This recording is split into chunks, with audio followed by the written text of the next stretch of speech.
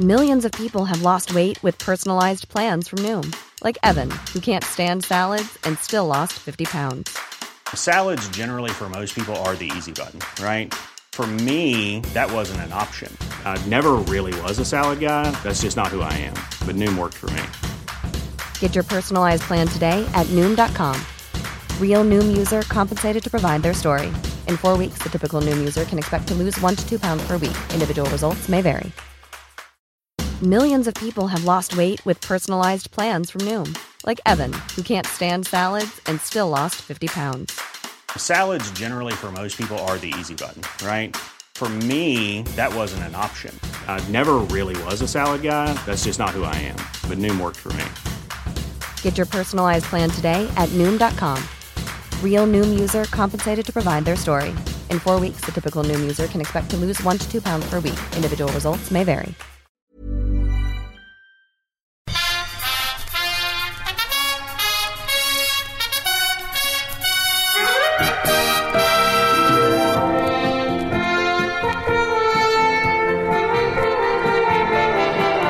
Are we doing that on a Twitter? I'll be doing it on the Twitter too. Wrestle me, Mark. Wrestle me, Pete. We were just having an off-mic conversation. Hey, look, this is not for the pod fans. Whoa, This steady. is very much what we call... Real life, real London fans. Very much what we call day-to-day admin.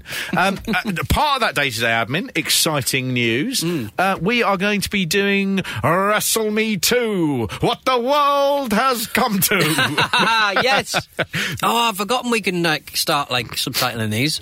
You know it. You know it. Yeah. This time last year we were doing a Wrestle Me show. We did, yes. that SummerSlam astounded. 92. A sellout. We sold out. They told me it was a sellout, but I did see a couple of chairs empty. Maybe people bought tickets and didn't come. They were for dignitaries. Yeah, but this one will sell out. I'm saying that in the same way as Diamond Dallas Page doing his Positively Page gimmick will do. It will. It's going to be taking place at London's King's Place, which is just near King's Cross Station, as part of the London Podcast Festival. It's a simple way to remember the date. It's Saturday the 14th of September. The way I remember it is the 14th of September. That will be 8 days before the 9th anniversary of Giant Gonzalez's death.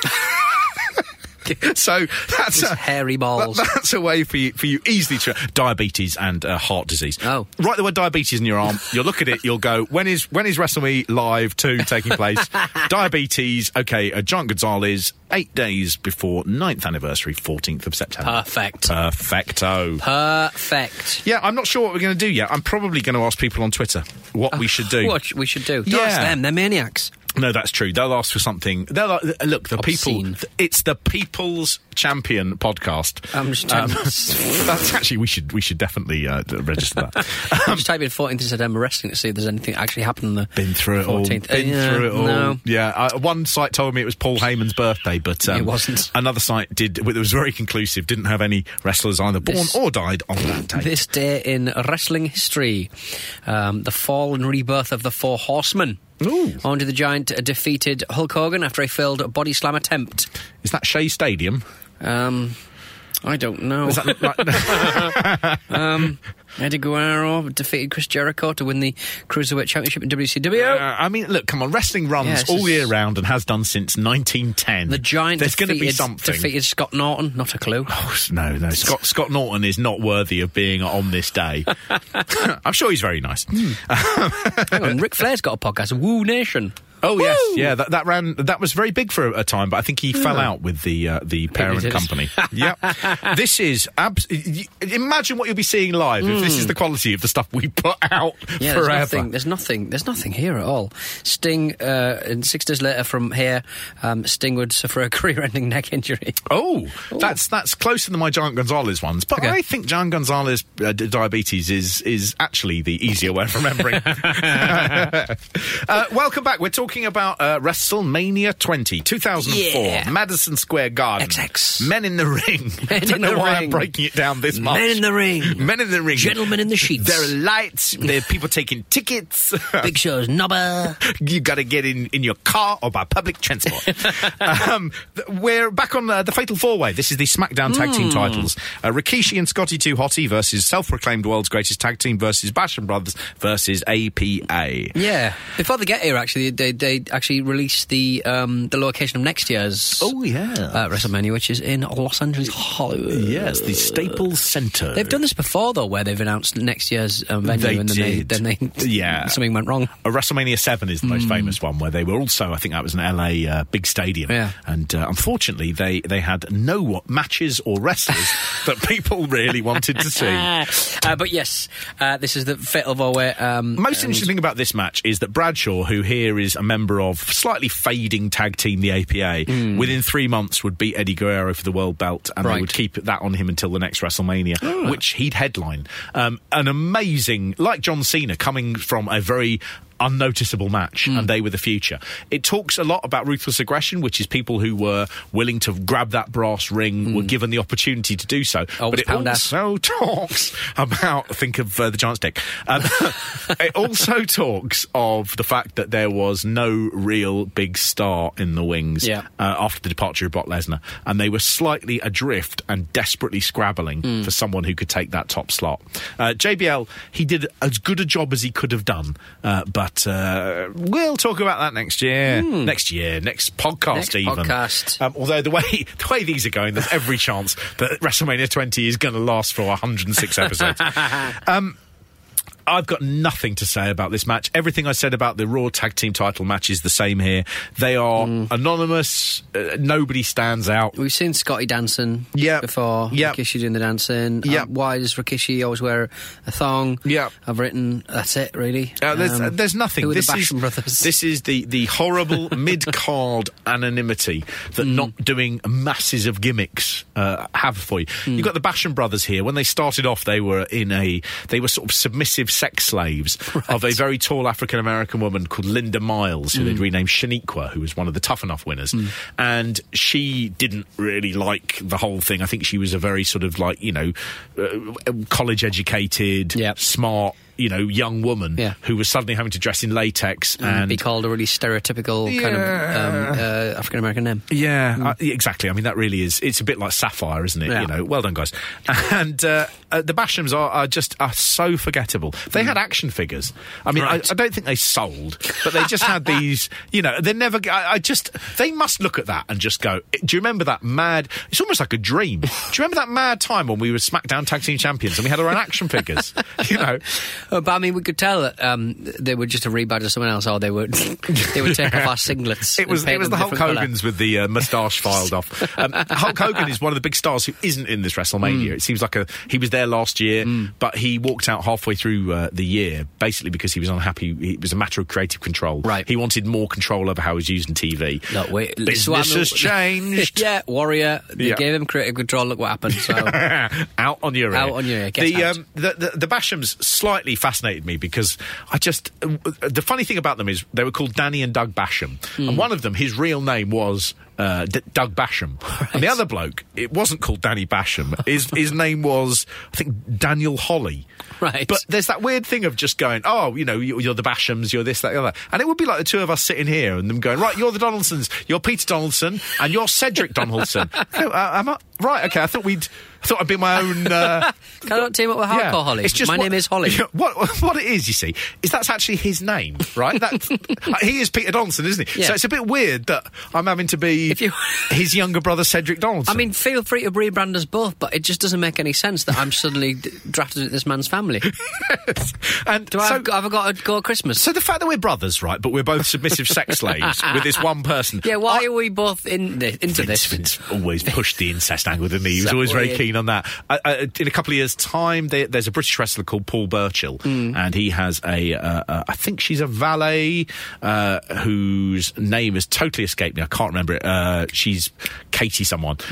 Katie Lee someone. I can't remember.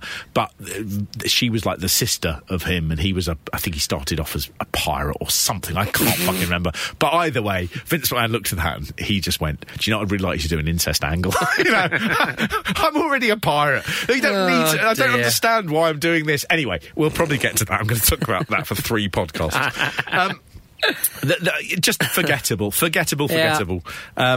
Too Cool always slightly suffered from the fact that you were super aware that one of the people from their glory years, Brian Christopher, he wasn't there. He'd been fired a couple of years beforehand over conveying drugs across the US-Canada border.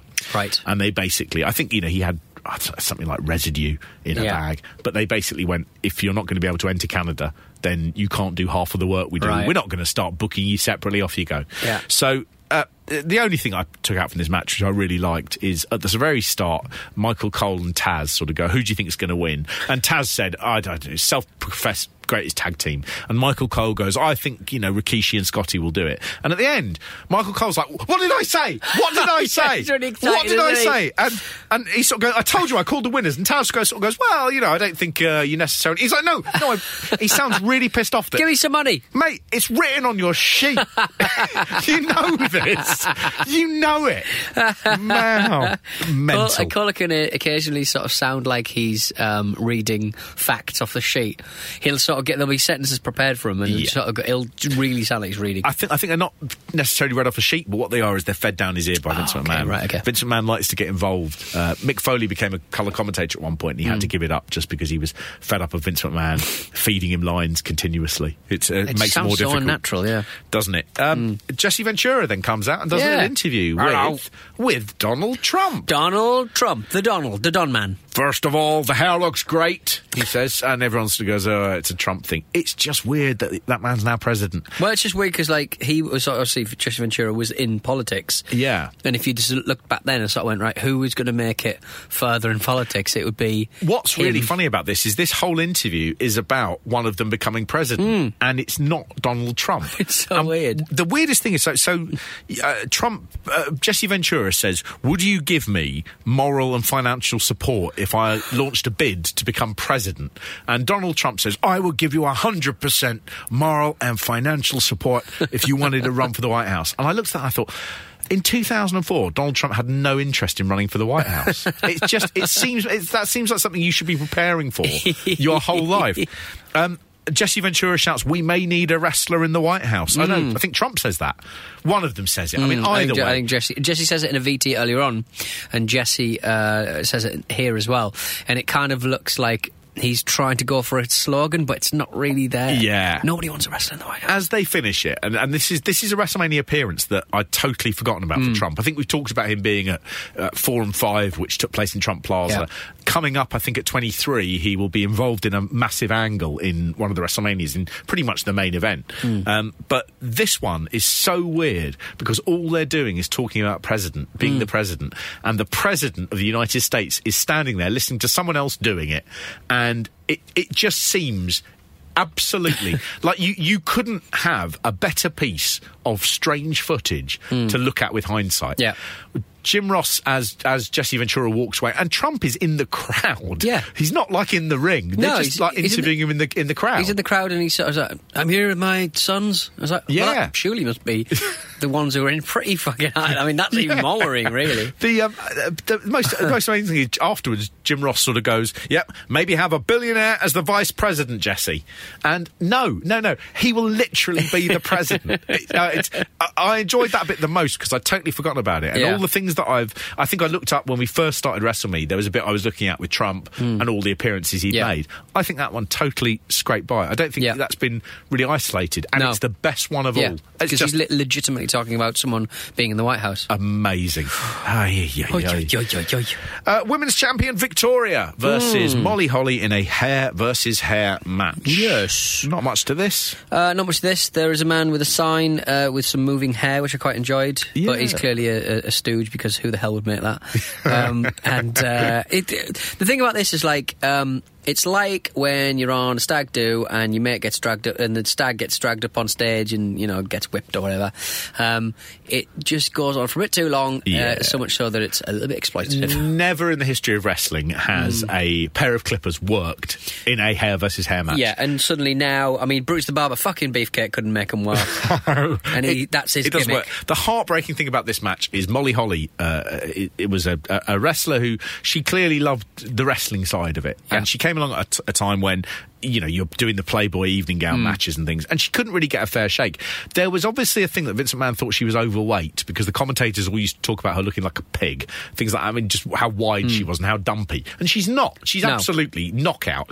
But she pitched this hair versus hair. She basically said, I will have my head shaved. Okay. Because she wanted to be on a WrestleMania. Right. And there was no way they were going to have this match otherwise. And so she said, well, if I have my head shaved, I might get on a WrestleMania, and that's really what my dream is. Okay. And so they went, yeah, we'll go with that. And they give her 6, 7, 8 minutes, something like that, and then she gets her head shaved. And the weird thing about the Clippers, which never, ever, ever, ever, ever, ever work, why they don't have a plan B, I don't know.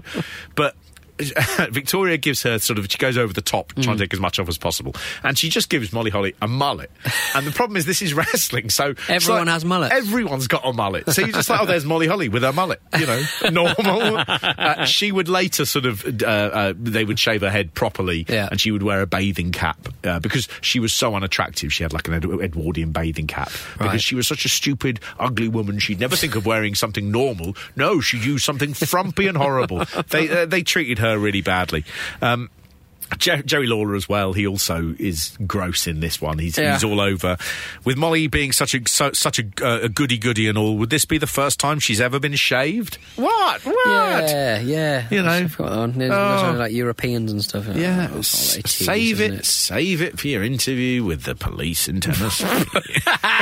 but it kind of goes away with VT, and then they're still shaving off. It's clearly someone's come out and went, "Come on, shave it properly." Yeah, all her hair's gone. I'm going to make the first thing I noticed was that they had left on the plastic bit that when they go, do you want a grade 3? You go, yes, please. Yeah. They'd left on that bit. Yeah. But that's because otherwise the Clippers, there have been some wrestling haircuts before where they've noticed that and they've gone, oh, this is the thing that's stopping it cutting the hair. But it's also the thing that's stopping the moving blade just going into your flesh. Stopping the blood coming out. There's been some gross ones of those, I'll tell you. Absolutely horrific. One of this not really the main event, but I mean, two guys at the absolute pinnacle of their powers. WWE champion Eddie Guerrero versus Kurt Angle. Yeah. Kurt Angle spotted with a roll neck. Sort of saying, I do have a neck. Yeah. As you can see, I'm wearing a roll neck. Yes. And to which I say, liar. Well, he had a little bit less neck by the time this WrestleMania came round. So at the end of last WrestleMania, I think we talked about how he was in a terrible way physically. There was lots of debate about whether he was going to be able to do the match. Honestly, WrestleMania, or rather the WWE as a company, have ruined men, ravaged them. They turn elite pro athletes into shells.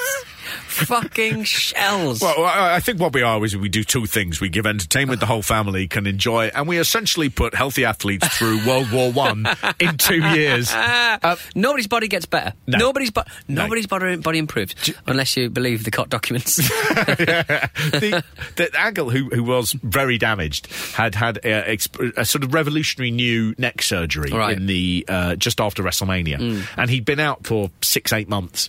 By the time he gets here to have this match with Eddie Guerrero, it's all going a bit wrong again. So he's getting numbness in his hand and he's getting a bit weak and everything. So he is not in good shape, but you wouldn't know. I mean, the two of them together are magic. And Guerrero is so brilliant in this match. He's won the belt. He's got, a lot of confidence. And he goes out there with Angle, who is, I think, for those 5 years, the best in the world. And it's so brilliantly done in that Eddie Guerrero, he's got one of these things, the crowd love him because he's smaller and, you get the impression that he could be outpowered. But what he's got is a uniquely good gimmick, which is he lies, he cheats, he steals. And he's basically, at any point, he can find a loophole to win. And the end of this match, so it's really physical, it's really good. It's not quite a classic. But the end is such a good little sequence where Eddie Guerrero has been in the ankle lock. He undoes his boot because he's in so much pain with his ankle. And Angle doesn't see him do this. And Angle comes back in, puts the leg lock straight back on. And Eddie Guerrero pushes the boot off. Kurt Angle pulls back, takes 3 steps backwards because he's lost his grip. And as he runs forward to get the leg again, Eddie Guerrero does a small package and pins him. And the brilliance of Eddie Guerrero in this is you see him do that and you go, oh, great, Kurt did the old slipped in a banana skin and the boot thing was really good. Yeah. But when they show the replay, Eddie Guerrero is so good that when he's done the small package, he's also hooked both his feet round the bottom rope and he's held him there and you only see it in the replay. And it's just little details like that. The two men do it perfectly. So Angle, when he's pinned, he's furious and he can't believe it. But he keeps the boot in his hand because he wants everyone in the arena to know the boot was the reason. That was how he lost. Yeah. And within moments, somehow, Eddie Guerrero's got the boot. It's come out of the ring. So by the time he's on the ramp and gets to the end, he holds the boot up and kisses it. And it's a perfect bit of storytelling. They sort of go, yeah, it's all to do with the boot. It's a really, really lovely match. At this point, Eddie Guerrero has 18 months left to live. Wow. It's just it's inconceivable, isn't it? It's so horrible to think when you watch these things back, because the way you watch them, you don't normally go, oh yeah, we're a year away. But he would have a heart attack in November 2005. He died in a hotel room. He was found on the floor of his bathroom with his toothbrush still in his mouth. So bang, out went the lights. He was 38. Incredible. Horrifying. Like, just... absolutely horifying. The crowd take a while to get into this match, but when they do, he's got them in the palm of his hand. I think this is probably definitely one of my favourite matches this WrestleMania. Probably the favourite match, in fact, because I really like Guerrero. He's just so fucking charismatic in the ring, VTs. But they do like a drug addict sort of angle, don't they, at the start? They sort of say that he was into drugs and stuff. What they did with Eddie Guerrero was an attempt to get him over. They started using his real-life story. So there was a period where he'd been fired from the WWE after he'd had a DUI and he had issues with drugs and he got sort of deeply into it. It broke up his marriage briefly. He just had a tough time. And I think what they wanted to do with this ruthless aggression thing, they're moving away from big characters and they're going, these are real people, real athletes. So they started using people's real backstories in their wrestling thing. Yeah. You see here, a lot of the people who are coming in are using their real names. So they're either using real names or names they've used for a long time before. And there's an attempt to get rid of the veneer of theatrical sort of artifice around it. And so what we're doing here is a really fascinating thing where things that have happened in your real life become part of who the wrestling character is. With Eddie Guerrero, his well-documented sort of problems with substance abuse became part of his redemption story within wrestling, which was not only what his character did, it was also what he was doing. Very hard thing to blur the lines between the character and the real people at this point. Yeah. But God, watching this, you could watch Guerrero matches for hours, and I don't think you'd ever get bored. No. And it's impossible for me not to think. He was 38 when he died. That's 15 years ago. So he'd be 53 now. Ric Flair in this WrestleMania is 55. And it's impossible not to think, God, there could have been another decade. What would he have been doing? Could he have been such a massive star? He would have just carried on being remarkable. And it's such a sad thing. His death is also one of the real watershed moments in the life of Chris Benoit. So in 2005, Eddie Guerrero, one of his closest friends, has been for years and years and years. When Eddie Guerrero dies, it's a blow that Benoit does not recover from. Yeah. And it does certainly seem to tie in with the problems he had with depression, which became quite a sort of major contributing factor into the tragedy that then happened with him in 2007. Right. So, very sad. Poor Eddie Guerrero. Yeah. He's a genius in this. Is he in the next WrestleMania as well, or is he kind of... Yes, I think he's got one more WrestleMania. Yeah. Oh, that's the chilling one, isn't it? It's just Jiminy Cricket. It really is. And I think within the next 3 months, he does lose the belt, and it's because the figures and the attendance is not going very well, and they decide he just finds the pressure gets to him too much, and they try to give him a break. But it's just unbelievable to watch someone in the ring like that and to go, TikTok, you've got a year and a half. Yeah. Oh, insane. I'm Sandra, and I'm just the professional your small business was looking for. But you didn't hire me because you didn't use LinkedIn Jobs. LinkedIn has professionals you can't find anywhere else, including those who aren't actively looking for a new job, but might be open to the perfect role, like me. In a given month, over 70% of LinkedIn users don't visit other leading job sites. So if you're not looking on LinkedIn, you'll miss out on great candidates, like Sandra. Start hiring professionals like a professional. Post your free job on linkedin.com/people today. Millions of people have lost weight with personalized plans from Noom. Like Evan, who can't stand salads and still lost 50 pounds. Salads generally for most people are the easy button, right? For me, that wasn't an option. I never really was a salad guy. That's just not who I am. But Noom worked for me. Get your personalized plan today at Noom.com. Real Noom user compensated to provide their story. In 4 weeks, the typical Noom user can expect to lose 1 to 2 pounds per week. Individual results may vary. And so we move to the next match, Kane versus Undertaker. Kane's very talkative in this one. I've not seen him chat so much. Oh, chatty patty. Chatty little Kane. Oh. What's he saying? Oh, what, if you're back as the Undertaker, why are you still wearing the big evil outfit? Why aren't you wrestling like the Undertaker? You're wearing the hat and the coat, but you're wrestling like the American Badass. Is that because you didn't want to come back as the Undertaker? That's exactly what's Stop being happened. a naughty little Kane. Shut your mouth, Kane. Stop revealing secrets. I'm not coming back as something else. I'm just me.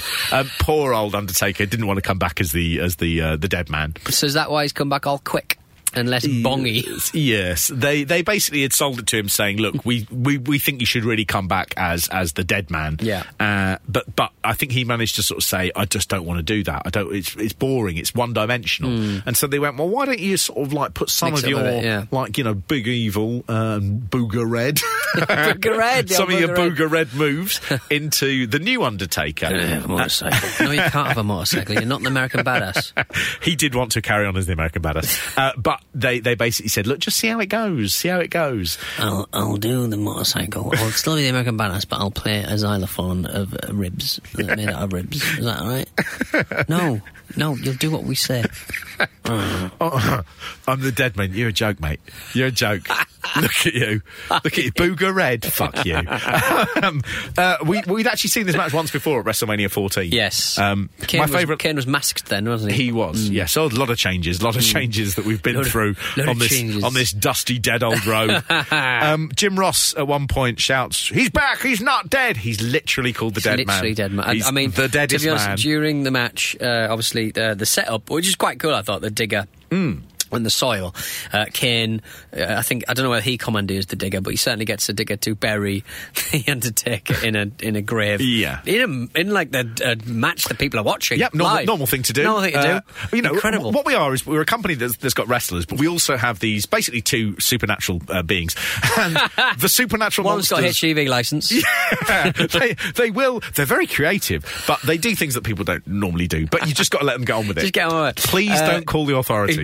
He buries his so-called brother, and then during the match, when the Undertaker, obviously the Undertaker has to win because of the streak. Yep.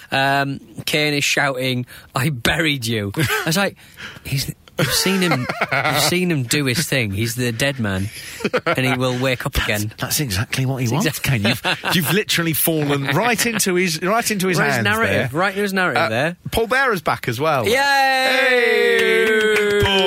Paul! He has eaten the Undertaker. He's been to many wake buffets. I sent you a photograph of Paul Bearer, which is about 6 months before this WrestleMania, and he didn't want to come back. He'd got so fat. He was 525 pounds. Right, that is big, isn't it? He's not a tall man. He's not. And I had a look, and I was like, "What weighs 525 pounds?" Because that's just like an arbitrary figure. I believe it's the same weight as Demolition, the tag team, right? But I looked up, and the thing that came closest was 500 pounds is a fully grown domestic pig. Nice. And he is 525, so he is literally a little piggy wiggy. And the photograph of him, he's just round. Well, it's like that kind of fatness that looks like you need a wheelbarrow to carry it around. Yeah. It's like it really extrudes. If you said what does this guy do, you'd be like, and they went, oh, he's on TV. You'd go, oh yeah, one of those ones where they've got the crane to take him out of his bed, and he cries and says, I want everything to change, but he's still eating crisps. You know? No. He's a sports entertainer. Sorry, he's a sport. That's a fucking sport. He looks like a zero. I mean, that's what he looks like. He's the shape of a zero, or a pancake that you've drawn a fucking face on. But he was super embarrassed about his massive weight loss, and so he said, "I don't want to come back. I don't want people to see me looking like this." Right. And the WWE as part of his return contract, they provided him and paid for gastric bypass surgery. Oh. So by this point, I think he'd lost about 200 pounds. He's still very short. He's not a thin man. He comes still out big, isn't he? Yeah. Big groin. Big guy. Goes straight to his groin, doesn't it? Like big shot. Yeah, it's good, isn't it? It's good. Look, it's nice to see him back. It is. As part of finding that photograph of him looking very fat, he'd actually put that on his own website. Right. And his family have left his website up as a sort of tribute to him. Okay. It's at percypringle.com. His real name's William Moody, but he was for a long time in the sort of southern states a manager called Percy Pringle III. It's fucking brilliant. I've really enjoyed it. The two things I've learned about him that I love are he feels very strongly about the murder of JFK. Right. Without a doubt. Doing the voice. I lost my childhood innocence 48 years ago today. The date that Lee Harvey Oswald murdered our president, John Fitzgerald Kennedy. I will take that tragic day and the days that followed to my grave with me. he does put that in. Nice. This horrible tragedy had a dramatic effect on this 8-year-old kid at the time and directly influenced my decision to become a funeral director as an adult. So JFK is responsible for his pallbearer gimmick. The best thing about it is, in 2012 and 13, he's still really impressed with modern technology. Right. So on his Twitter, there's a photo, and underneath it said, "This photo was taken by my longtime friend Stone Cold Steve Austin with his smartphone." That is adorable. February 2013. Good Tuesday morning. WWE taping SmackDown in nearby Biloxi tonight. Michael Hayes texted me to see if I was coming. Oh, I'm Paul Bearer, and I'm off to Biloxi. Where are you off to, Paul? Biloxi! Tells you we're here taping there. The nicest thing he's got on there, he's got a little cartoon of himself praying, and next to it is Percy's prayer. So I'm going to say that for the end of the podcast. We'll go out on Percy's prayer. Percy's prayer. I pray that Kane doesn't... No, it doesn't have anything like that. Didn't he marry someone young? Yes, I found a photo where he met her at 13. Awooga. They had a long, happy marriage. Doesn't make it right. Doesn't make it right. A bit John Peel for me. Let's go from these sordid, horrible legal things to the main event. It is the match that cannot be named. Right. For many, many years, since the 2007 murder-suicide, or double murder-suicide, Chris Benoit's name has been totally abandoned by the WWE. Yeah. They've had a basic thing of saying, you know, his legacy is there, but we are never going to mention him again. So he's never mentioned on television. There's an episode of ECW TV after Benoit's death where Vince McMahon just says, "This is the last time you will hear the name Mr. Benoit on WWE programming." And they've stuck to that. The problem is Benoit is a man with a horrible, horrible crime who had up to that point, a Hall of Fame career. And there is no question that, you know, no one should profit, if you like, from his work. His work is remarkable. The WWE have made the decision. They have kept him on the network, but they refuse. If you search Chris Benoit, nothing comes up. Right. A lot of the time they talk about this WrestleMania 20, they'll talk about Eddie Guerrero versus Kurt Angle and a triple threat match. If you search on other matches of his that he's taken part in, quite often it will say things like Chris Jericho and the Hardy Boys in a 6-man tag match. They don't want you to venerate him. Right. I don't think anyone is venerating him. No. But the hardest thing really to explain is how important Benoit was when he was alive. And he was seen as being the best wrestler in the world. He was the best technical wrestler and probably had been for 10 to 15 years. And with a legacy like that, it's a very hard thing to talk about how important he was without it sounding weird in some way. And it's always going to be weird. He destroyed the career that was so brilliant and flawless. And understandably, the WWE, they want nothing to do with it. Yeah. I think it's quite they handled it quite well for how they've handled stuff in the past. Yeah, and I mean, when they first learned of the Benoit, I was going to say about the Benoit murders, they certainly was a point when they went live with a Raw tribute to Benoit the night after. Yeah. Where they for some reason, they didn't know the circumstances, but they should have had a clue that if you find a family dead inside a house and the police are saying we're not looking for anyone else, it's a bit unusual to jump to the conclusion that probably this is some kind of awful tragedy to do with carbon monoxide. And they did a big tribute show, and that was not handled well. They should have waited for that. But what you can see in this match is you see Benoit's single greatest professional moment. You see the apex of a career. You see the greatest night of his life. Right. At the time, this was a sight that every wrestling fan was absolutely beyond pleased to see. The end of this match sees Benoit embracing his real-life best friend, Eddie Guerrero. Benoit is in tears, and they are genuine tears. Yeah. He knew he was going to win from January onwards, but until that moment happens, you haven't scaled the mountain. And this is the night he scaled the mountain in one of his career best matches, and it's impossible now to look at it and not sort of... It's difficult to say how good it is because of the knowledge of what comes later. I watched this back and I thought it was a fantastic match. Yeah. I really, really enjoyed it. And those kind of matches where there's three of them, I find them extremely underwhelming most of the time. Yeah. But because people don't really know what they're like, who's next, but it's just constantly it's two people will be having a fight and then the other person will run in and disrupt that. Yeah. And it's just like it can be a bit choreographed because you're often like, oh, they're out the ring, so those two fight, Yes. and he comes back in and one of them gets knocked out, and so it never can felt seem like that in this one. It's weirdly it is because of how good Benoit is. Benoit brings such intensity and aggression to it, ruthless aggression. As this kicked off, it was almost like a paradigm shift that could have pretty much been set up solely to push him. He's so intense in this match. He does stuff that other wrestlers don't do, which is he looks every single time he does a move like he's trying to cripple. He was known as the Canadian crippler. He was trying to cripple his opponent. He was trying to hurt them. And when he's hit back, he looks like he's in pain. He looks like he's gasping for breath. He is such a good performer in this match.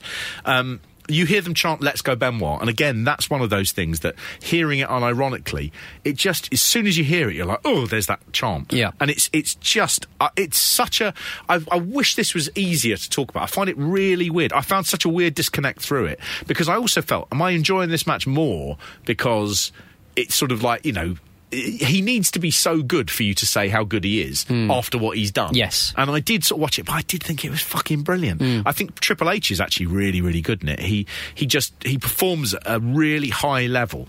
He does some really, really good stuff. There's a point where Benoit puts him in a sharpshooter, and Triple H is, again, fighting for his life. He's not hamming it up. He looks like he's desperately in pain and desperately trying to get out. There's an intensity in this match which there isn't in any other match on this WrestleMania. Even your Kurt Angle and your Eddie Guerrero, they look like they just, that's the reason they're the main event. Yeah. It's an exciting match because it's one of those matches that people don't really go back and watch. It's sort of falling by the wayside, but honestly, I think it's one of the best WrestleMania main events, and certainly it's the best WrestleMania event I think since 17. Yeah. Which is Rock and Stone Cold, and it's the best one until WrestleMania 26, which is Undertaker, Shawn Michaels. Right. So there's a big period between those of probably 15 years where it is the best main event, and it's obviously just horribly, horribly tainted. Yeah. They do these great, like, 1970s bleeding blade jobs. Shawn Michaels is just that crimson mask, and then Triple H does the same. And finally, I mean, it's so hard-hitting and just well put together. And Benoit finally wins. He cries, the confetti comes down, and it was like a key WrestleMania moment. For years, that was on the 2 years, that was on all of the sort of programming as one of the highlights of WrestleMania. Yeah. It was, you know, some people were saying, and you know, it was a common thing that was the greatest WrestleMania moment of all time. Yeah. Watching Chris Benoit finally scale the mountain against all the odds and win just by being one of the great wrestlers of the 20th century. It must be odd for the other wrestlers involved. Obviously, Shawn Michaels has had a long career, as has Triple H, but like, it must be odd to have that moment robbed. I mean, obviously, it falls by the wayside as to the weight of the other situations that has brought us to even say those words. But yeah, it must be weird to have that stolen from you when you've been involved in one of your better matches, and well, you can't have that anymore because what the man. Kurt Angle has talked about it because he had a long feud with Benoit, and they brought out the best in each other. And Angle has talked about how sad he is that when Benoit has been rightly wiped off the face of wrestling history by the WWE, all of his work goes with it as well. And those matches that you had that were career highlights for you, it's slightly like the guys who were the band members in the Lost Prophets. I was literally thinking that as well, because I've interviewed a couple of them before. I've never interviewed him, but I interviewed them, and I did, when I went down, I thought, that's a shame for them, really. Yeah, they've got to eat.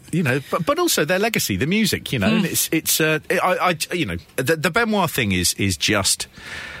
You watch him pick up that big gold belt, and the fact that he's made it, and the tears and everything, and Eddie Guerrero comes out and they're crying, and and it is the best moment of both of those men's careers. And what they don't know is they are hurtling towards tragedy, and within 3 years both of them are dead. One of them their legacy is ruined forever, and it's just an amazingly weird moment, that point of wrestling and real life. The emotions in the ring that night, and the emotions that, the Benoit thing is still felt throughout the industry. It's because it's about depression, and it's about the effects of concussions. The post-mortem showed that Benoit had suffered numerous concussions. He had clearly got depression. And the WWE have fought very hard to say, this was not roid rage, even though he was on steroids.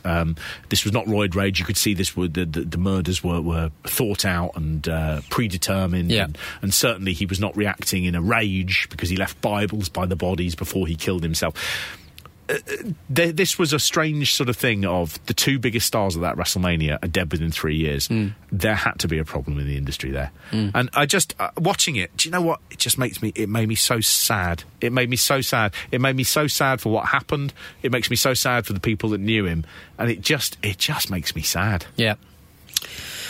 Well. It's also the first WrestleMania that ends with a submission. Mark! Let's keep it light. Well, obviously it's going to be sad when, he ends the show. But that has been Come and buy tickets to our live show. 14th of Saturday, 14th of September. He actually turned up at the start of last year's show. He did? Yeah.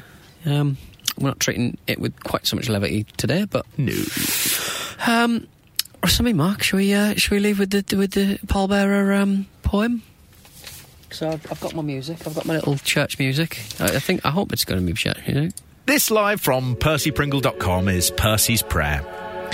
Lord, as I stumble through this life, help me to create more laughter than tears, dispense more happiness than gloom, spread more cheer than despair. Never let me grow so big that I will fail to see the wonder in the eyes of a child or the twinkle in the eyes of the aged. When he wrote that, he was the size of a pig.